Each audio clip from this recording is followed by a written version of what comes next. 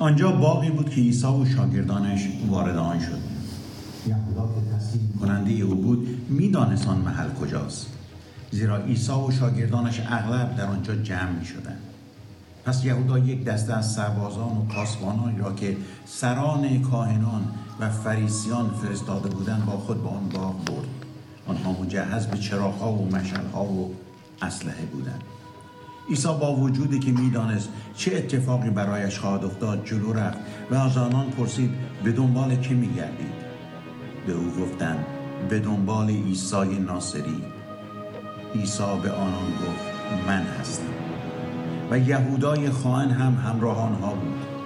وقتی عیسی به آنها گفت من هستم، آنان عقب رفته به زمین افتادند. پس عیسی بار دیگر پرسید به دنبال کی می‌گردید؟ آنها جواب دادند عیسی ناصری. عیسی گفت من که به شما گفتم خودم هستم. آنگاه شمعون پتروس شمشیری را که همراه داشت کشیده ضربه به نوکر کاهن اعظم زد. عیسی به پتروس گفت شمشیرت را غلاف کن. آیا جامی را که پدر به من داده است نباید بنوشم؟ صبح بخیر کلیسا. خدا رو شکر. چند نفر این قسمت رو خوندن؟ دستشون رو بالا کنن. همه کلیسا دستتون رو بالا کنید تا بهتون بگم من از کجا میدونم. بالا کنید کلیسا. همتون همین الان خوندینش. خیالتون رو راحت کردم. یعنی سوالی که میکنم انجام دادید. بندازید دستتون رو. خدا رو شکر براتون.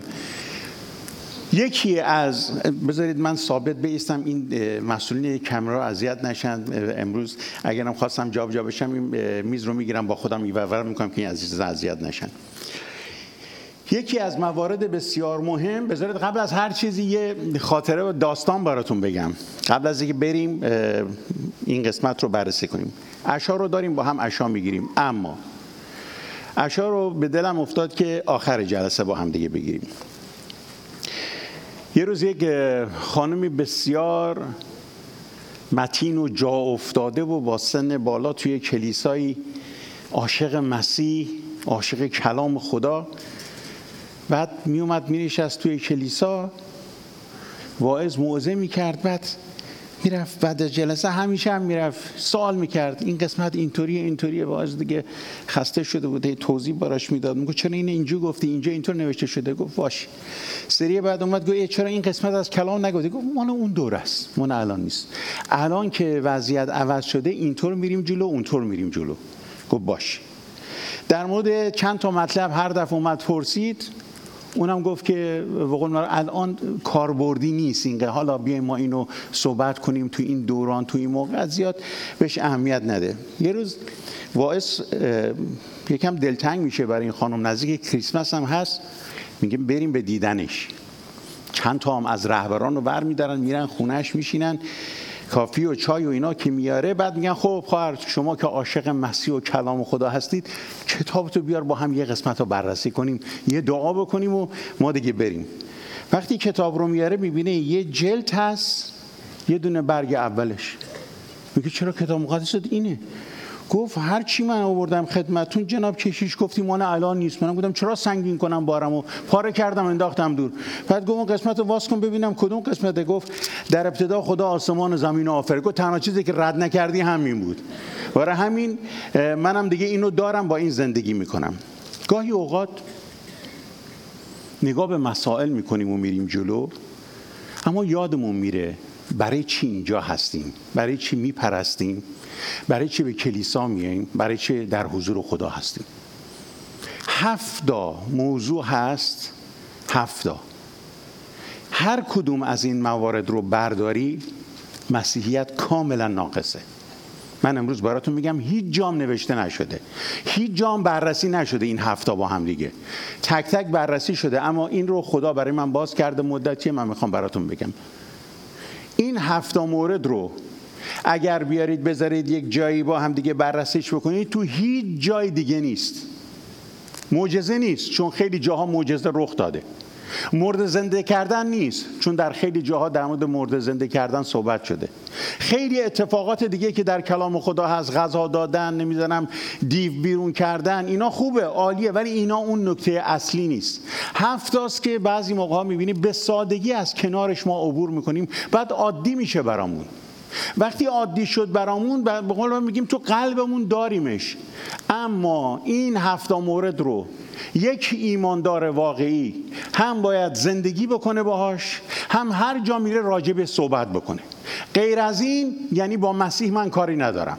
غیر از این یعنی اون زنجیر سلامتی روحانی بریده میشه. من براتون میگم، یادتون بود بعداً برید یادداشت بکنید، اگر نه از روی ویدیو نگاه بکنید و ببینید کدومه. 1. اشعار ربانی. 2. باغ گتسیمانی. 3. محاکمه و شلاق خوردن مسیح. 4. مصلوب شدن مسیح. 5. قیام مسیح. 6. صعود مسیح. 7. بالاخانه و نزول روح القدس. هر کدوم از اینا رو از این پازل بکشی بیرون میریزه. و جالب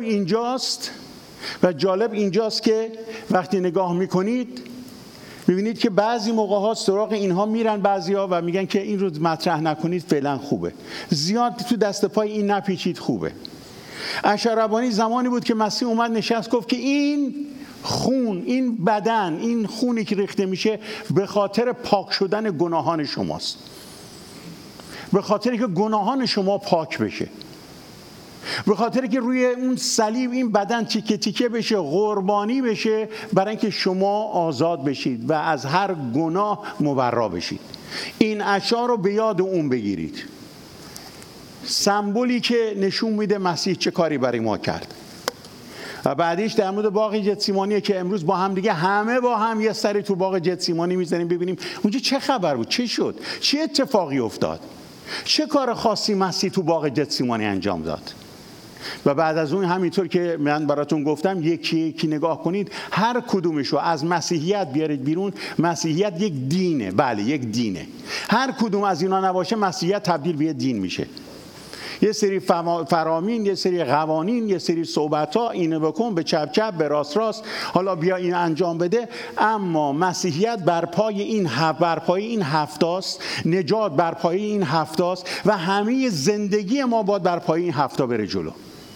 وقتی ما به یاد نیاریم مسیح چطور برای ما قربانی شد، خیلی وقتا فراموش میکنیم چه کار بزرگی کرده مسیح. معجزات برای ما بزرگتر نشون میده، موعظات برای ما عالی‌تر. واو چه موعظه‌ای کرد سرکو. خب بعدش چی؟ چه معجزه‌ای کرد؟ 5000 6000 7000 10000 رو غذا داد، مرده زنده کرد. بعدش چی؟ بعدش چه اتفاقی افتاد؟ من که خوردم دوباره سیر میشم؟ نه، من که خوردم دوباره گرسنه میشم. منو که شفا داد دوباره من مریض میشم، به احتیاج به شفا دارم. اینا فقط یک حرکاتی بود که نشون داده بشه که هست، انجام میده، خدا پر از لطف و محبت. اما مأموریت اصلی مسیح از اشعار ربانی شروع میشه. اصلا شما همه کلام رو بخونید، همه چیز رو بررسی بکنید، تمام دردها و حرکتی که مسیح روی زمین کرد از اشعار ربانی شروع میشه، تموم میشه، موعظات تموم میشه، معجزات تموم میشه، نصیحت‌ها تموم میشه و وارد یه فصل جدیدی میشه تو اشعار ربانی. با اشعار ربانی اون چی که برای من و شما به روی زمین به ارمغان آورده، همه چیز برمیگرده به این که اگر من الان در این وضعیت بودم، مسیح هم بود، تحمل میکرد. قبل از اینکه به سر من و شما بیاد شروع کرد، گفت این جسمو دیدید؟ این به خاطر شما تیکه تیکه میشه. این خون توی این بدن رو دیدید؟ این به خاطر شما ریخته میشه. برای همین این رو باید مسیحی‌ها همیشه به یاد عیسی مسیح خداوندی که رفت روی صلیب جانشو داد انجام بدن. یک حرکت سمبولیک اب نداره. هر کس عزیزان، هر کس هر برداشتی از این میکنه بذارید بکنه، ما اینو زمین نمیذاریم. این یعنی اون نشانه‌ای که عیسی مسیح اومد گفت که جانم به قربانتون، من فدای شما میشم تا شما نجات پیدا کنید. آمین کلیسا. پس هیچ وقت اشعار ربانی رو کنار نذارید. این مهره اولیه که میذاریم و بعد میریم جلو. بعدیش باغ گتسیمانیه، همین واقعی که الان براتون خوندم و امروز من باید تو این بیشتر شما رو ببرم. و مسائل دیگه که حتما عزیزان براتون صحبت کنم. اما با قدم گذاشتن مسیح توی باغ گتسیمانی یه اتفاقات عجیب غریبی افتاد. باغ گتسیمانی بود، یه باغی در نزدیکی اورشلیم، و این اسم به خاطر این بود که اونجا خیلی روغن زیتون میگرفتن. در یه محله‌ای بود به اسم کیدرون، حالا هرچی اسمشو بذاریم زیاد دنبال این لفظش نباشید، ولی حتما اونایی که محقق هستن برن پیدا بکنن، اصلا جملهشو در بیارن و بررسی کنن. یه محله‌ای بود نزدیک اورشلیم و جالب کلام خدا میگه که همیشه مسیح با شاگردان میرفتن اونجا دعا میکردن، پس یه جای آشنایی بود براشون. ولی این بار که مسیح رفت به چند تا از شاگردا گفت اینجا بمونید. 3 تاشون رو با خودش برداشت، گفت بیاید بریم با هم دیگه دعا کنیم. پتروس و یوحنا و یعقوب. و بعد اونا رو هم باز گذاشت، یه فاصله ازشون گرفت، شروع کرد دعا کردن. چی کرد اونجا؟ دعا کرد. واو! وقتی مسیح داشت دعا میکرد قطرات خون از چیز هممون تا میپرسیم، نه، رفت اونجا برای من و شما جنگید، رفت اونجا التماس کرد، رفت اونجا گفت که جانم فدای خسرو میخواد بشه، هر اشتباهی خسرو داره تموم بشه. اگه بری تو باغ گتسیمانی که کیش کامیل و کیش نادر عزیز رفتن، من نمیدونم اون سنگش اونجا بود، کیش نادر اون سنگی که دعا کرد یه چیزی گذاشته بودن اونجا، برید زیر اون سنگ رو نگاه کنید، پرونده‌تون اونجاست، حتما اونجاست حتما.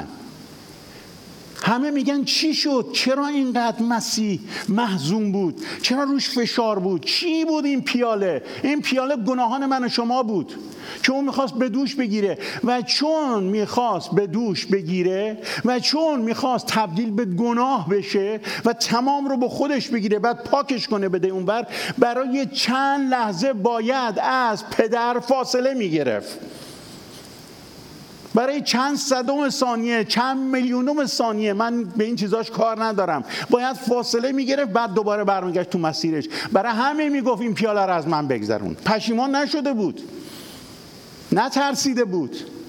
وارد یک اتفاقی شده بود که برای من و شما قبلش گفته بود که تو این دنیا فکر نکنید وقتی قلبتون رو به عیسی مسیح میسپارید همه چی گل و بلبله برای شما.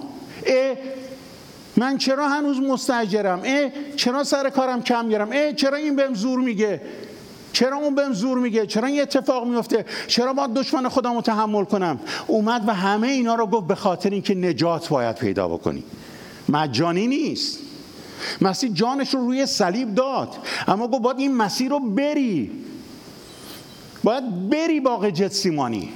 تا داخل باغ گتسیمانی نشی نمیتونی یه زندگی خوب و عالی روحانی داشته باشی.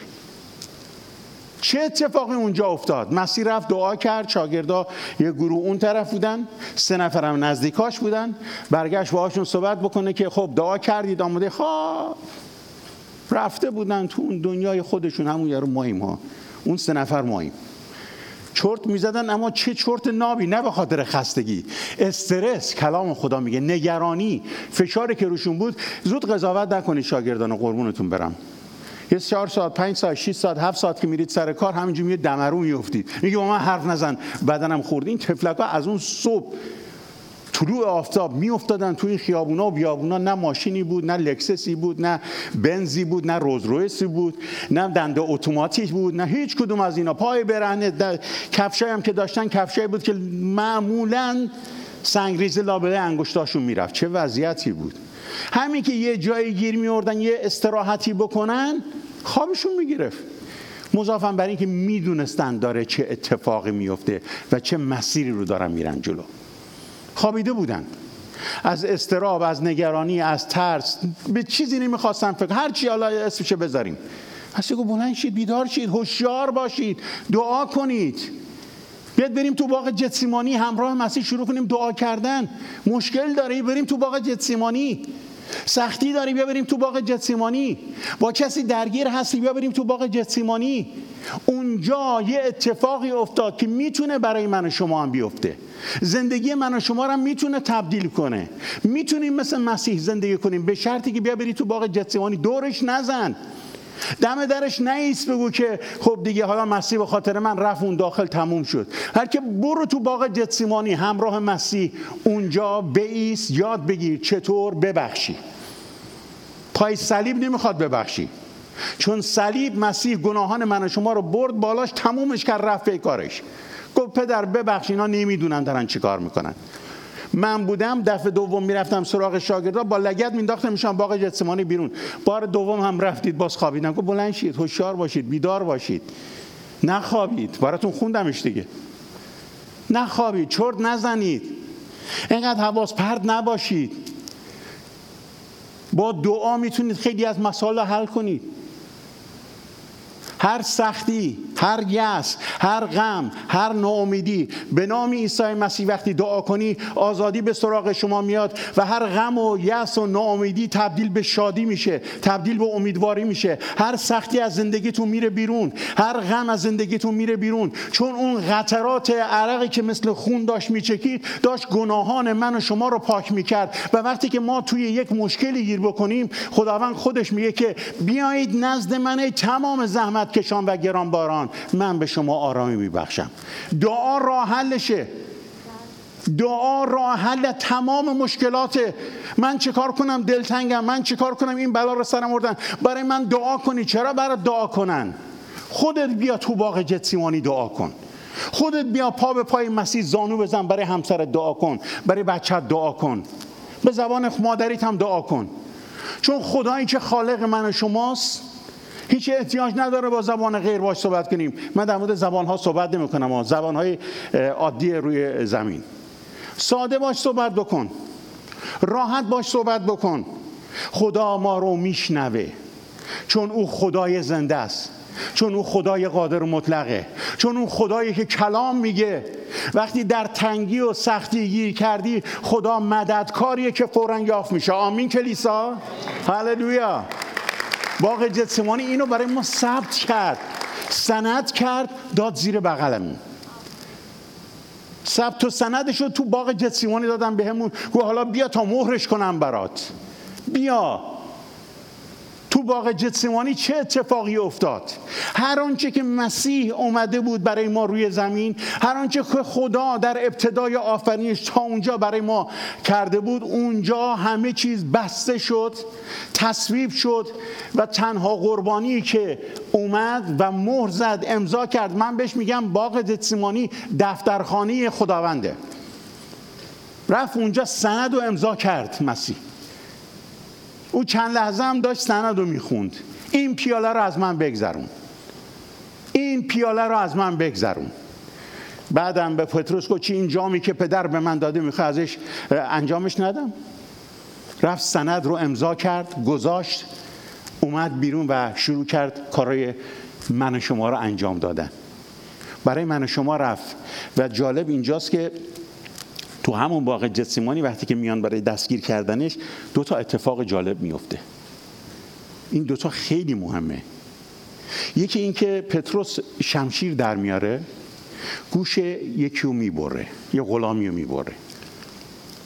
حالا نرید دنبال اسم اون مردوب بود، مردک بود، اسمش چی بود، این بود، برید دنبالی که گوشش برید افتاد زمین.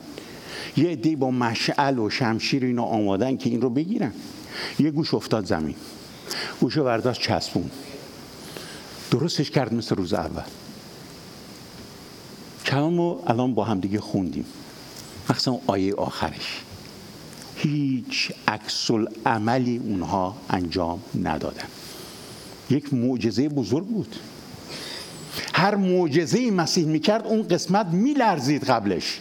اما تو باغ گتسیمانی، چون از دم در پشت دیوارهای در باغ گتسیمانی زندگیتون شریر کمین کرده، پشت در زندگیتون شیطان کمین کرده و سر صداش میاد، وای شیونش میاد، صدای ترسوندنتون میاد، صدای این که ولش کن دیگه الان درست نمیشه میاد و خیلی چیزای دیگه. پشت درهای گتسیمانی شریر بود، گوش و چشم و فکر اونها رو تسخیر کرده بود. برای همین ندیدن چه اتفاقی افتاد. اومدیم کسی رو دستگیر کنیم که قادر حیات ببخشه، اومدیم کسی رو دستگیر کنیم که قادر هر بلایی سر ما بیاره. اما شریر صداش توی گوششون رو پر کرده بود. وقتی به حضور خدا میری دیگه فکر نکن قبلش چه اتفاقی افتاده. به این فکر کن، بگو خداوندا به حضورت آمدم تا با پیروزی از حضور تو برم بیرون. چون مسیح با درد بود اما با پیروزی گتسیمانی رو ترک کرد. کشیش خسرو رفت محاکمه، بله، هفته‌های دیگه این رو راجع به صحبت میکنن. خودش خواست، گفت من اومدم تا قربانی بشم برای شما. اینو نوام صبح گذاشته تو جیبم، میگم یه چیزی تو جیبم هست. گفت که گذاشتمش، الان دست میزنم میبینم یه چیز برجسته تو جیبم. خودش خواست. چشم و گوش دنیا وقتی که میاد برابر مسیح بسته است، خسته است. حالا اینو نگو، حالا باغ گتسیمانی رو فراموش کن، حالا عشا ربانی رو فراموش کن، حالا مصلوب شدن مسیح رو فراموش کن، حالا به آسمان رفتنش هم فراموش کن بابا، حالا روح القدس رو ول کن، اصلا به این دوره نمیخوره. من بدون روح القدس مردم، مرده متحرک. من خودمو میگم، من بدون باغ گتسیمانی مرده متحرکم. من بدون عشای ربانی که هر روز به یاد بیارم مسیح برای من روی صلیب چه کاری کرد، یه آدمی هستم که فقط مرده پرست میشم. چون یه صلیب میبینم، قربونش میرم، بعد توی خونم به بزرگی میزنمش و بعد میگم که این مسیح رفت روش، اما نمیدونم برای چی رفت. ولی وقتی عشا میگیرم به یاد اون جسم و خونی که پاره شد و خونی که ریخته شد این مراسم رو انجام میدم و اعلام میکنم میدونم جانت رو فدای من کردی، میدونم خودت رو قربانی گناهان من که هنوز به دنیا نیامده بودم کردی. برای همین خداوندا باور دارم تو زندگی منو میتونی عوض کنی. یه گاری رو تصور کنید پر از وسایل داره میره، زندگی ماست با کوله باری از این سختی ها. حالا کشیش خسرو ما پذیرفتیم باغ گتسیمانی رو، پذیرفتیم صلیب رو، حالا دیگه اون یکی رو ولش کن که هی میگی. الان بهتون میگم کدوم. داره میره، این گاری داره وسایل و زندگی ما رو حمل میکنه، اما جیر رو جیر رو جیر صداش میاد. بعد به هم دیگه هم کمک میکنیم. برای من دعا میکنید، منو کمک میکنید اینو ببخشم، به من کمک میکنید این کارو بکنم. بله کمک میکنیم. تنها کاری که از دست ما برمیاد که این گاری رو هل بدیم، چیز دیگه از دست ما بر نمیاد. این گاری رو ما رو دوشامون نمیذاریم برداریم ببریم که شما خیالتون راحت بشه، اما صداش داره همه رو اذیت میکنه. حتی اونی که داره ما رو کمک میکنه صدای چرخاش، جیر جیر چرخاش داره اذیت میکنه، قرچ قرچ که میکنه، سنگینی که توش هست. وقتی هم برسید به یه جای سنگلاخ و یه جایی هم که سر بالا باشه خیلی سخت میشه چون چرخاش خوب کار نمیکنه. اونجاست که مسیح میگه دردت به جونم، این روغن منو بگیر بریز تو چرخاش تا روان بشه. اون روح خودش وقتی که میریزه چرخ زندگی ما روان میشه. آمین. از هر سختی آزاد میشیم. سر صدا دیگه از اون گاری نمیاد. اونم که ما رو کمک میکنه خیلی راحت میتونه این کار انجام بده و کمک میکنه تا ما عبور کنیم. تو باغ گتسیمانی چی شد؟ چرا انقدر تاکید دارید باغ گتسیمانی؟ چرا انقدر تاکید دارید صلیب مسیح؟ چرا انقدر تاکید دارید مسیح رفت رو صلیب؟ بابا نگید. قدرت خدا رو میارید پایین، اباحت خدا رو میارید پایین. یعنی خدا اینقدر ناتوان بود که زدنش بالای صلیب. اما مسیح از باغ گتسیمانی، یعنی در واقع از عشا ربانی شروع کرد برای اون مأموریت اصلیش. گفت میرم روی صلیب، مصلوب میشم، کشته میشم تا بر مرگ غلبه کنم، که مرگ دیگه هیچ قدرتی نداشته باشه. مرگ الان در خونتو اگر زده، تو رو ترسونده، وحشت تو دلت انداخته، بهت میخوام بگم که نترس، تو تنها نیستی.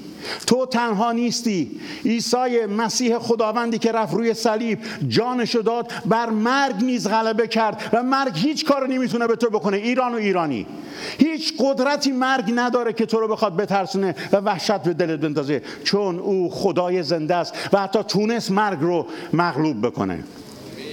ما با همچی خدایی سر کار داریم. شوخی نگیریمش، شوخی نگیریم گتسیمانی رو، شوخی نگیریم صلیب رو، شوخی نگیریم عشا ربانی رو، شوخی نگیریم، چون شریرم همینو میخواد.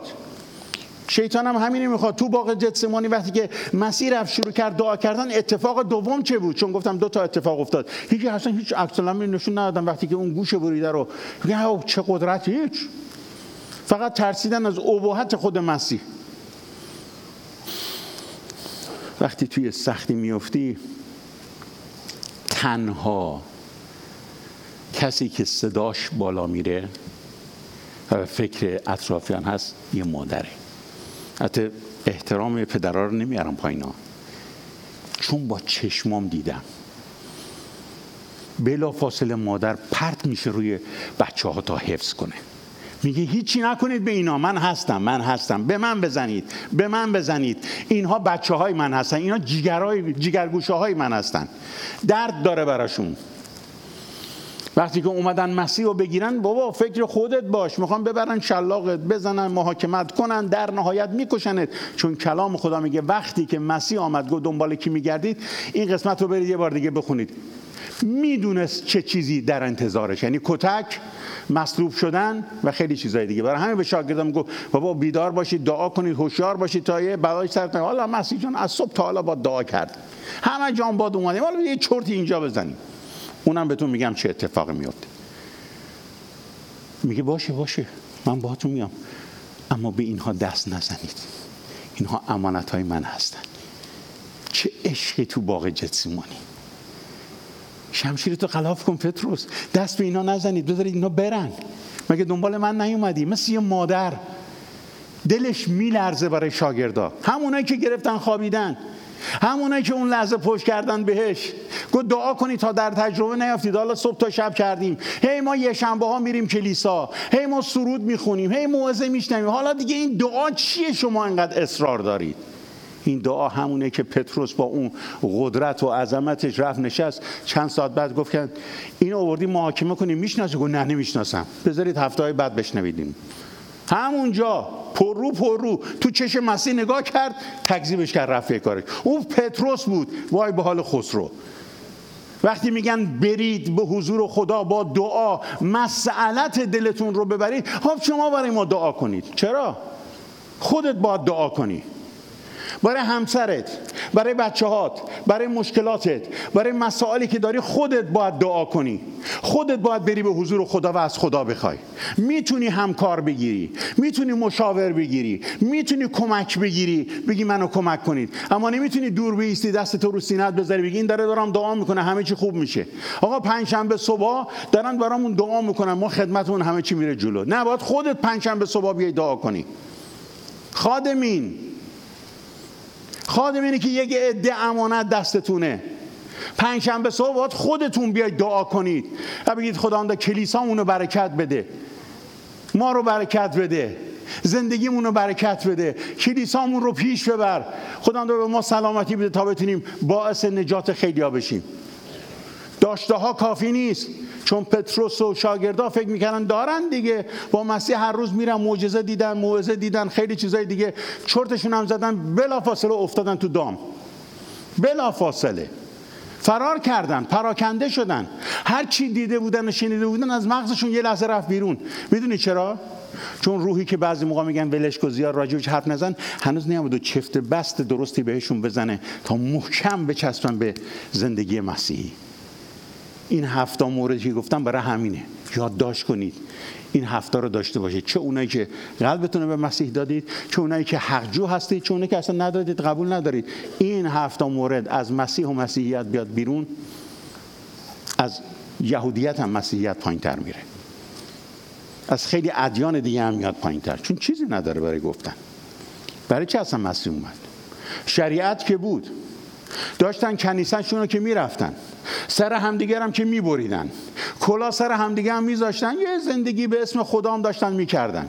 ولی مسیح اومد تا همه اینا رو تبدیل بکنه و ما رو به اون مقام و منصب و منزلتی که احتیاج داشتیم برسونه. برای همین گفت که بیاید تا بهتون بگم چطوری این کار انجام میشه. اگر نشستی که قلبتو به مسیح دادی، یه زندگی آرام و بی دغدغه داشته باشی، اشتباه کردی. چون میگه دنیا شما رو قبول نخواهد داشت وقتی که به من ایمان آوردید.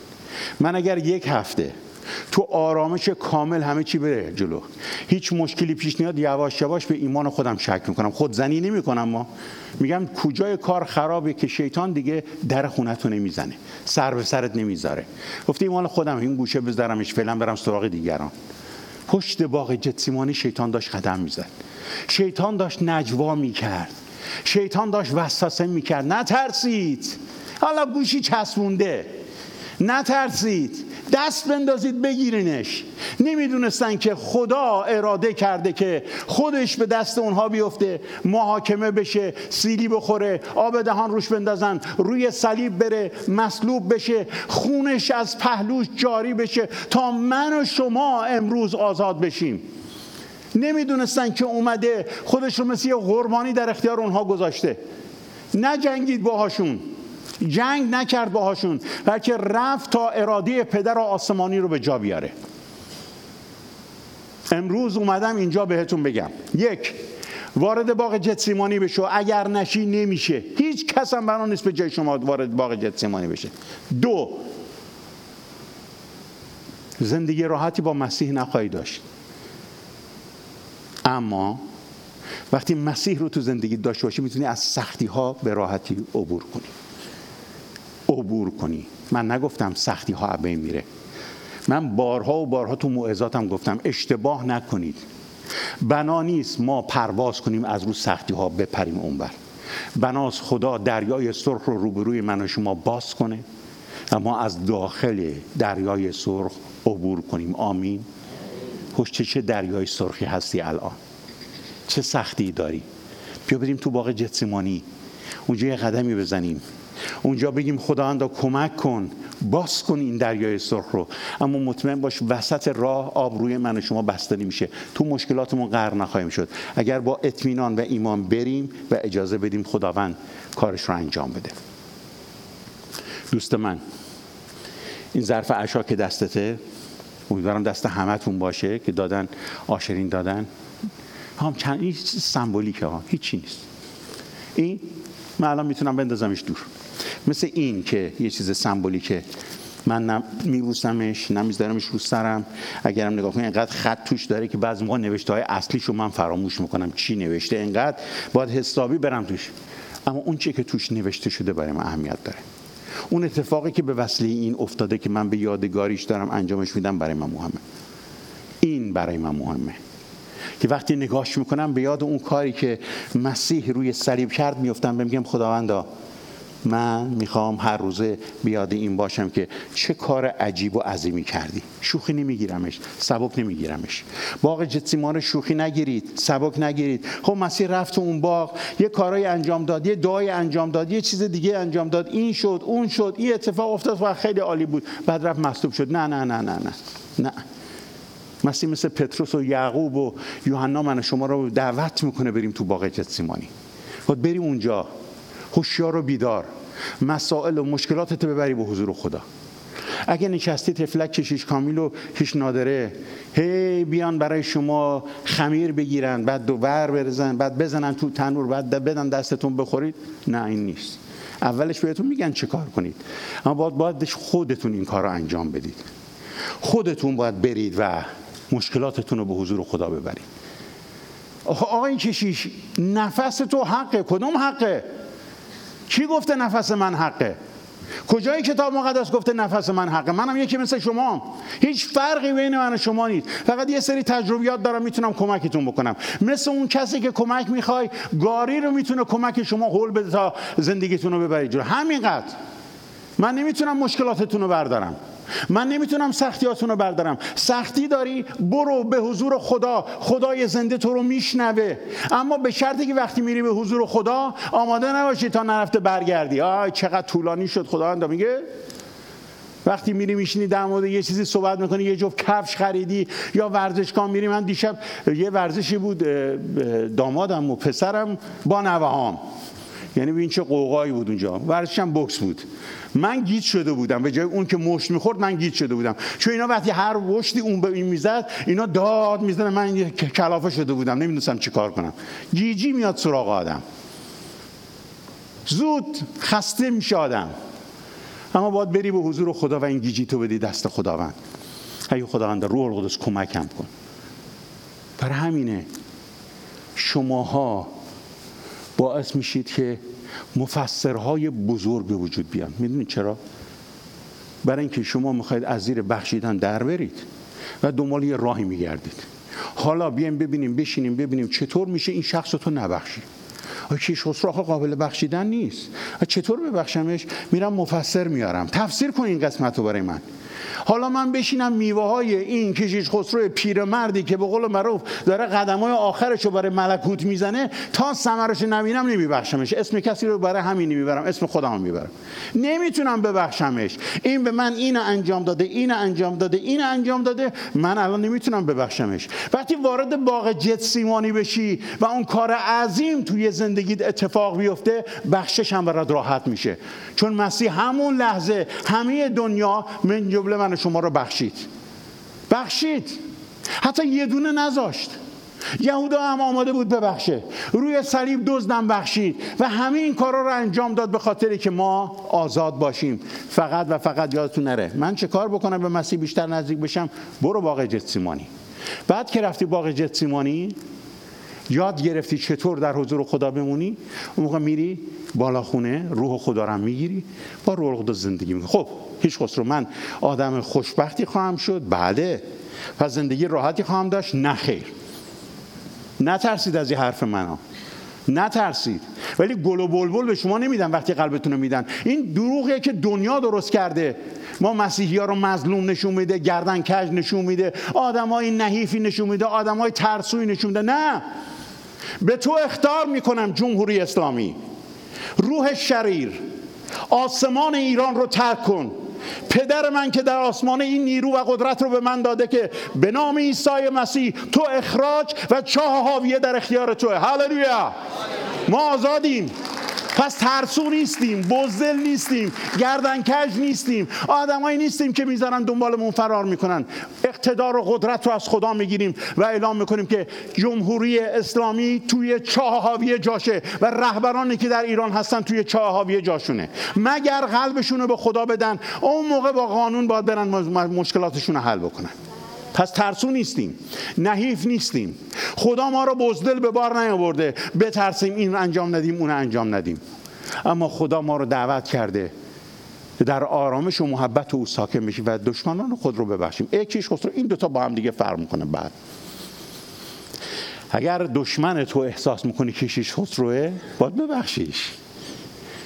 ولی وقتی که یک عده‌ای به اسم خدا سر مردم رو میبرن، دخترای مردم تجاوز میکنن، بعد میخندن، بعد فکر میکنن آدمای بی غیرتی هستیم که دست به نوادگان کوروش و داریوش میزنن، دختران و کوروش و داریوش رو اذیت میکنن.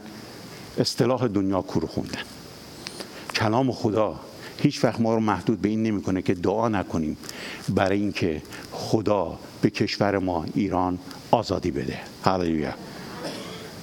من کار ندارم که این گروه ها بعضی موقع با هم متحد میشن، بعضی موقع تو سر هم میزنن، جدا میشن، اب نداره، برای اونها هم دعا میکنیم. اما خدا به ما قدرتی داده که در باغ گتسیمانی اتفاق افتاد. یعنی میتونیم ما بریم دعا کنیم و همه چیز رو با نیروی دعا عوض کنیم. بی خیال هم نیستیم، ساکت هم نیستیم و درد میکشیم برای کشورمون و منتظر هستیم یه روز کشور عزیزمون ایران آزاد بشه. ایران عزیزیه که حیف اون اسم روش گذاشتن. میگن من هر وقت کوروش پدر بزرگمون رو یادم میاد، کوروش پادشاه رو میگم که چقدر وفادار به زندگیش بود و الان نگاه میکنم مردان ایران چقدر تشویق و ترغیب به بی‌وفایی میشن، درد میکشم. کوروشی که وقتی زنش مرد مون تا آخر عمر به عنوان یه پادشاهی که میتونست حرمسرا درست کنه، میتونست ده ها و صدها دختر جوان رو دعوت کنه داشته باشه، تا آخر عمرش وفادار موند. اما مردان ایرانی، حداقل اگر به کوروش نگاه نمی کنید، برید به حیوانی به اسم قو نگاه کنید یا پنگوئن ها. وقتی جفت خود رو از دست میدن تا آخر عمر وفادار میمونن. این گناه از کجا اومده تو ما نوادگان کوروش و داریوش؟ از زمانی که از خدا فاصله گرفتیم و به اسم خدا یه سری حرکات و رفتارهای ناشایست رو انجام دادیم. تو باغ گتسمانی هویتمون برامون رقم میخوره. تو باغ گتسمانی وقتی که داخل میشیم اونجا تازه هویت میگیریم که کی هستیم. برای همین به راحتی وقتی از باغ گتسمانی میای بیرون میتونی ببخشی، میتونی دوست داشته باشی، میتونی محبت بکنی، میتونی عشق بورزی. نیازی نیست که نقاب بزنی یه شخصیت دیگه بشی تا خودتو به دیگران تحمیل کنی. نیازی نیست به کسی زور بگی تا بتونیم خودتو به کسی تحمیل کنی.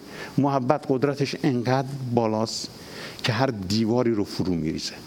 با محبت خدا میتونید این کار انجام بدید. یه بار دیگه من این لیست رو بخونم. اشعیا ربانی، باغ گتسمانی، محاکمه شدن و شلاق خوردن عیسی مسیح، مصلوب شدن، قیام، صعود و نزول روح القدس. یادتون باشه هر جا رفتید به شما اصرار کردن یکی از اینها رو فراموش بکنید، یه ربطی به کلیسای ایرانیان کشیش کامیل، کشیش نداره، مردوش جان، خسرو، این اون نداره. هر جا دیدید بتکونید عقب بکشید. هر جا دیدید اصرار کردن از این هفته یکی رو بذار زمین بتکونید. اگه گفتن در مورد موعظه سرکو الان صحبت نکن، بگو چشم، بعداً میکنم. اگه گفتن در مورد اون دختری که مسیح زنده کرد صحبت نکن، او باش. اگه گفتن در مورد یوحنا و پتروس که به در هیکل رفتن و گفتن ما را چی نقره و طلا نیست، الان نگو به اسم عیسی مسیح برخیز و بخورم، بگو باشه میرم اون طرف میکنم. ولی اگه گفتن اشعیا رو فراموش کن، ایمانداران، خادمین، مقدسین، اشعیا یعنی اون خون، اون نشانه خونی که عیسی مسیح روی صلیب ریخته شد. اشعیا یعنی اون بدنی که تیکه تیکه شد به خاطر من و شما روی صلیب براش. وقتی بهتون گفتم باغ گتسمانی رو نگید، یعنی جایی که بخشش نیست، جایی که خرد شدن نیست، جایی که وقتی مسیح رفت زانو زد، منی که هنوز به دنیا نیامده بودم اونجا بخشید. شما هم میتونید برید در باغ گتسمانی همدیگر رو ببخشید. خانم‌ها آقایونتون رو ببخشید. نمیتونی؟ برو باغ گتسمانی. بعضی موقع ما آقایون خیلی آدمای خوبی هستیم، غیر قابل تحملیم بعضی موقع، ببخشید. ترسیدم گفتم من منبر بیام پایین نگاه کنم آقایون رو دیدم ترسیدم بگم. واقعا غیر قابل تحملیم. روح کنترل، زورگویی، صدای بالا رسا. خانم‌ها دیگه دو سیلاب اگه بره بالا دیگه میگن واو سقف اینجا بلند شد، به جز خانم‌های ترکیه، چون صداهاشون خیلی بالاست و هر چیزی رو میخوان با زور و جبر بگن. اگه میخوای با آقاتون کنار بیای، امثال کشیش خسرو، برو باغ گتسمانی. آقایون شما سر خونه اید، هیچ کس این رو رد نمیکنه، هیچ کس این رو تکذیب نمیکنه. وقتی میگید سر خونه هستم، حرف منه، باید اونجا نگاه کنی. رفتی تو باغ گتسمانی؟ رفتی رو تپه جلجتا؟ برای زن بچت جانتو دادی؟ بله. اونجا اگر این کار کردی تو سر خونه هستی. نه اینکه فقط صداتو به گلوت بندازه بگی من سر خونم، اون چه که من میگم درسته. اینا رو مسیح برای من و شما به ارمغان گذاشت تا یه زندگی پاک و درست و نیک داشته باشیم. آقایون نترسید، هر چی میخوان بهتون بگن. میگن زنزوری، بگو بله من هستم، ولی به فکر آرامش در زندگیت باش. برو به حضور خدا، برو در باغ گتسمانی، از خداوند قوت و قدرت رو بگیر. اون موقع سر خونه هستی. اون موقع میتونی با محبت، با عشق به فرزندانت و همسرت کارهای بسیار نیکویی بکنی. یادتون نره آقایون، خانم‌ها وقتی شاد باشن و بشاش باشن نگین روی تاج شما هستن. ولی وای به اون روزی که یه خانمی رو بشکنی مثل ظرف چینیه که لب پریده است، بعد زیرا آب که میخوای بشوریش دستت میبره. بعد یواش یواش یه سری مشکلات دیگه پیش میاد. سری بعد در مورد خانوما میگم، عیب نداره آقا، تحملم کنید، اجازه بدید زنده بمونم تا سری بعد خدا فیض بخشید اومد اینجا به خانوما میگم چیکار کنید. ولی الان عجیب وقتی مسیح رو نگاه میکنم چجور قربانی داد و با این نظامی که الان تو ایران هست که 40 خورده ساله که بیشتر از اینه، 40 خورده سالش ما میشنویم چه زوری دارن به زنان میگن و چه اجباری براشون هست. هیچ فرقی بین زن و مرد در خداوند نیست، هممون یکی هستیم. نمیتونی قبول کنی آقای ایرانی؟ برو باغ گتسمانی، یه سرم به کوروش بزن، بپرس رمز موفقیت کوروش که همسرش اینقدر دوست داشت چیه. موقع خیلی راحت تر میتونی تحمل کنی. میخواید سرپا بیستیم عشا بگیریم با هم دیگه؟ پس این هیچ کاری خودش به خودی خود نمیکنه. یه آب انگوره، یه تیکه نونه که اون بالاش هست میتونید وازش کنید، هیچ کار خاصی نمیتونه بکنه. من پیشم خداحافظی میکنم، عزیزا هر جا که خواستن و برنامه تمام شد ما داریم عشا میگیریم، شما تو منازلتون عشا بگیرید. هیچ کار خاصی نمیکنه، خودش هیچ کاری نمیکنه. اما این نشون دهنده کار عجیب و عظیمیه که مسیح روی صلیب کرد. پس هیچ وقت از خونت، از زندگیت، از فکرت عشا رو دور نکن. این نونه که الان به دست میگیریم به نام عیسی مسیح، این نشانه اون بدنیه که روی صلیب پاره پاره شد. اینو وقتی که میذاری زیر دندونت و فشار بهش میدی هیچ اتفاقی نمیفته، خمیره، فطیره، چیز خاصی نیست. اما وقتی که میخوریش و با دندونات فشارش میدی، اون بدنیه که روی صلیب، به یاد اون بدنی که روی صلیب برای من و شما تیکه تیکه شد. اما قبل از اینکه بذارید تو دهنتون یه خواهش میکنم، التماس میکنم برای خودتون، اگه کسی تو فکرتون هست ببخشینش، ببخشید، هیچ اشکال نداره. باور کن چیزی از تون کم نمیشه. مسیح 2 تا حرکت کرد تو باغ گتسیمانی، آدم قلبش یه جوری میشه، به عنوان یه انسان فقط نگاش بکنی. یکی گفت که پدر اینو از من بگذران، دوم میگه این بچهای من دستشون نزن، یا اینا امانتن، خواهش میکنم با اینا کار نداشته باشید، منو ببرید. این نشانه حقارت مسیح نبود، این نشانه عظمت مسیح بود، این نشانه خداوند بودنشه. پس اینو قبل از اینکه بذاری دهنت ببخش. من زور نمیگم بهت، چون من خودم وظیفه‌م این کارو بکنم. یکی از خادمین الان تو این کلیساست، من این هفته تا از ایشون کمک فکری نگرفتم، نتونستم ببخشم، محال بود عشا بدم، بهشم گفتم. الانم هست تو این جمعه، منو میشنوه. تا گفتم من بخشش یاد نگیرم، بلدم من حرفه‌ای ام، فکر نکنید اینجوری وقتی من ساده صحبت می‌کنم فکر نکنید یه چیز ساده، تا اون بخشش عمیقه درسته یاد نگیرم نمیدم. اجباری هم نیست که باقی گتسیمانی موعظه میکنم تمام شد، ولی می‌خواستم بدم. پس ببخش، بذاری زیر دندونات فشار بده، بیاد اون دردی که مسیح روی صلیب کشید. گفتن این نیزه رو برداریم، هر چی که این مرد گفته، هر چی که این آقای کرده، با اون نیزه‌ای که تو پهلوش فرو میکنیم تمومش کنیم. وقتی نیزه به پهلوی مسیح زدن، یه چاقو میخوره دستتون. دیدید من یه دندون کشیده بودم، چقدر آی اوی کردم، اینجا متورم شده بود. و البته یه چیز خدمتتون بگم، وسط این کار جدی هم این مسئله رو بگم، زیاد جدی نرید خونه. امروز میکروفون رو زدم چون اون سری قبل که موعظه میکردم متورم شد و صورتم خیلی سخت بود. امروز هم دیدم خب الان متورم نیست. چرا؟ اینجا فهمیدم که این هیکل مقدس خداوند، باید مواظب باشیم، مثل که داریم یواش یواش فربه میشیم. حواستون باشه آقایون، چون ما آقایون ایرانی معمولا این تاخچه رو دوست داریم، یه مقدار میاد جلو، احساس می‌کنم اباحته. مواظب باشی، هیکل خداونده، امانت دستتون. این بدن روی صلیب وقتی که نیزه به پهلوی زدن شکست، آب و خون جاری شد.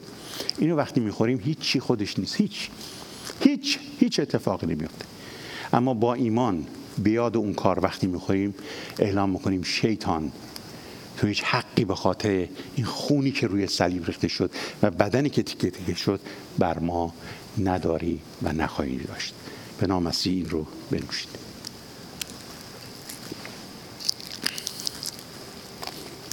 تو گتسیمانی، تو زندگیمون، هر چی که هست امروز ببریمش به حضور خدا. میخوام چند لحظه در دعا باشیم، با دعا تمام کنیم. هر طور راحتی دعا کنید، میتونید بشینید، میتونید وایسید، میتونید زانو بزنید. من نمیخوام اذیتتون کنم، ولی خواهش میکنم یه مقدار اون کاری که مسیح توی باغ گتسیمانی کرد بیایید. و فقط نه به خاطر کاری که مسیح کرد، اصلا هیچ کس نمیشه مسیح، درسته، اما مسیح تمام این کارها رو کرد که من و شما امروز آزاد باشیم. اگر هنوز اینجا هستی و قلب تو به مسیح ندادی، مسیح آماده است زندگی تو رو عوض کنه. و اگر قلبت به مسیح داده شده نمیتونی ببخشی، سخته، میدونم، من درک میکنم وقتی که میگه سخته، چون ما انسان نمیتونیم خودمون بکنیم، اما با توکل به خداوند بخشش هم راحت میشه. اون دردی که مسیح توی باغ گتسیمانه کشید، ما وقتی اسم درد میاد حواسمون میره به صلیب. نه، تو باغ گتسیمانی هم داشت درد میکشید، داشت زجر میکشید. بیاد اون درد که چرا اون درد رو داشت میکشید؟ به خاطر که من و شما رو ببخشه. میدونم زخمای عمیقی بعضی موقع افراد به شما زدن، اما با فیض خداوند میتونید ببخشید و در آرامی زندگی کنید. خداییه که ما رو بخشید با تمام اشتباهاتمون، با تمام خطاهامون. وقتی برمیگردیم از یه بیمارستان میایم بیرون، میگیم بیل ما چقدر شد، حساب ما چقدر شد، شما منو شفا دادی، درمان کردی. یه بیل میذارن جلومون، مسیح ما رو شفا داده، بیل ما چقدره مسیح جان، قیمتش چقدره؟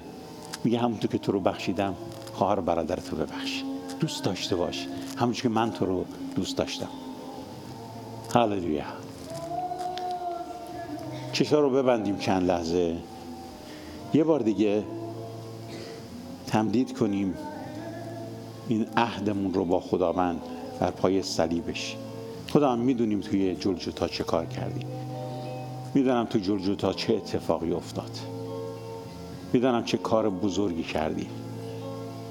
به من این شایستگی رو بده خداوندا تا به انتها بتونم مانند باغ گتسیمانی خداوندا دل و فکرم رو در گروه تو نگه دارم.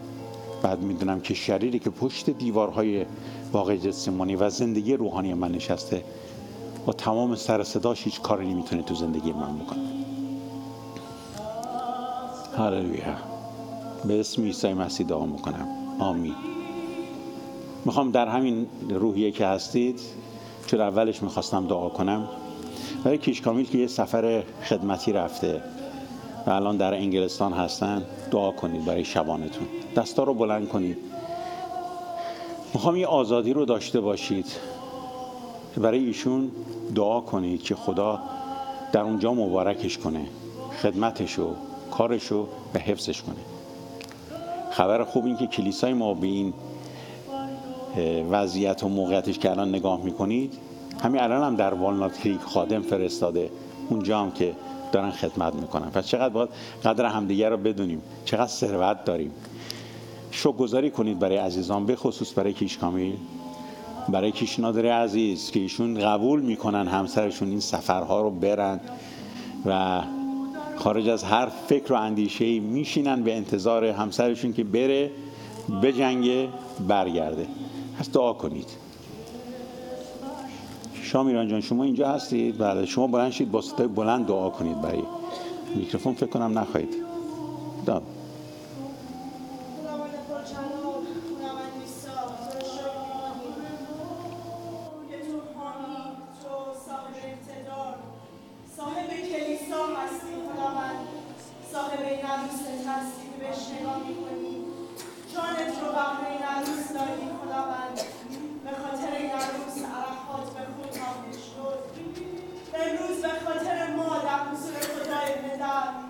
پیوسته شفاعت میکنی، تو رو شکر میکنیم برای خادمین، برای خواهران و برادرانمون خداوند، برای روح قدوسی که تو خداوند اجازه دادی ما هیکل تو باشیم و اجازه دادی خداوند که روح تو در ما از ما عمل کنه خداوند. برای عزیزانی که در کنار ما هستن، برای کیش کامیل عزیز که او رو به سلامت خداوند دیدیم، چشیدیم، میدانیم خداوند، یقین داریم که تو خدای امینی هستی، به سلامت رو بردی، به سلامت رو برمیگردانی.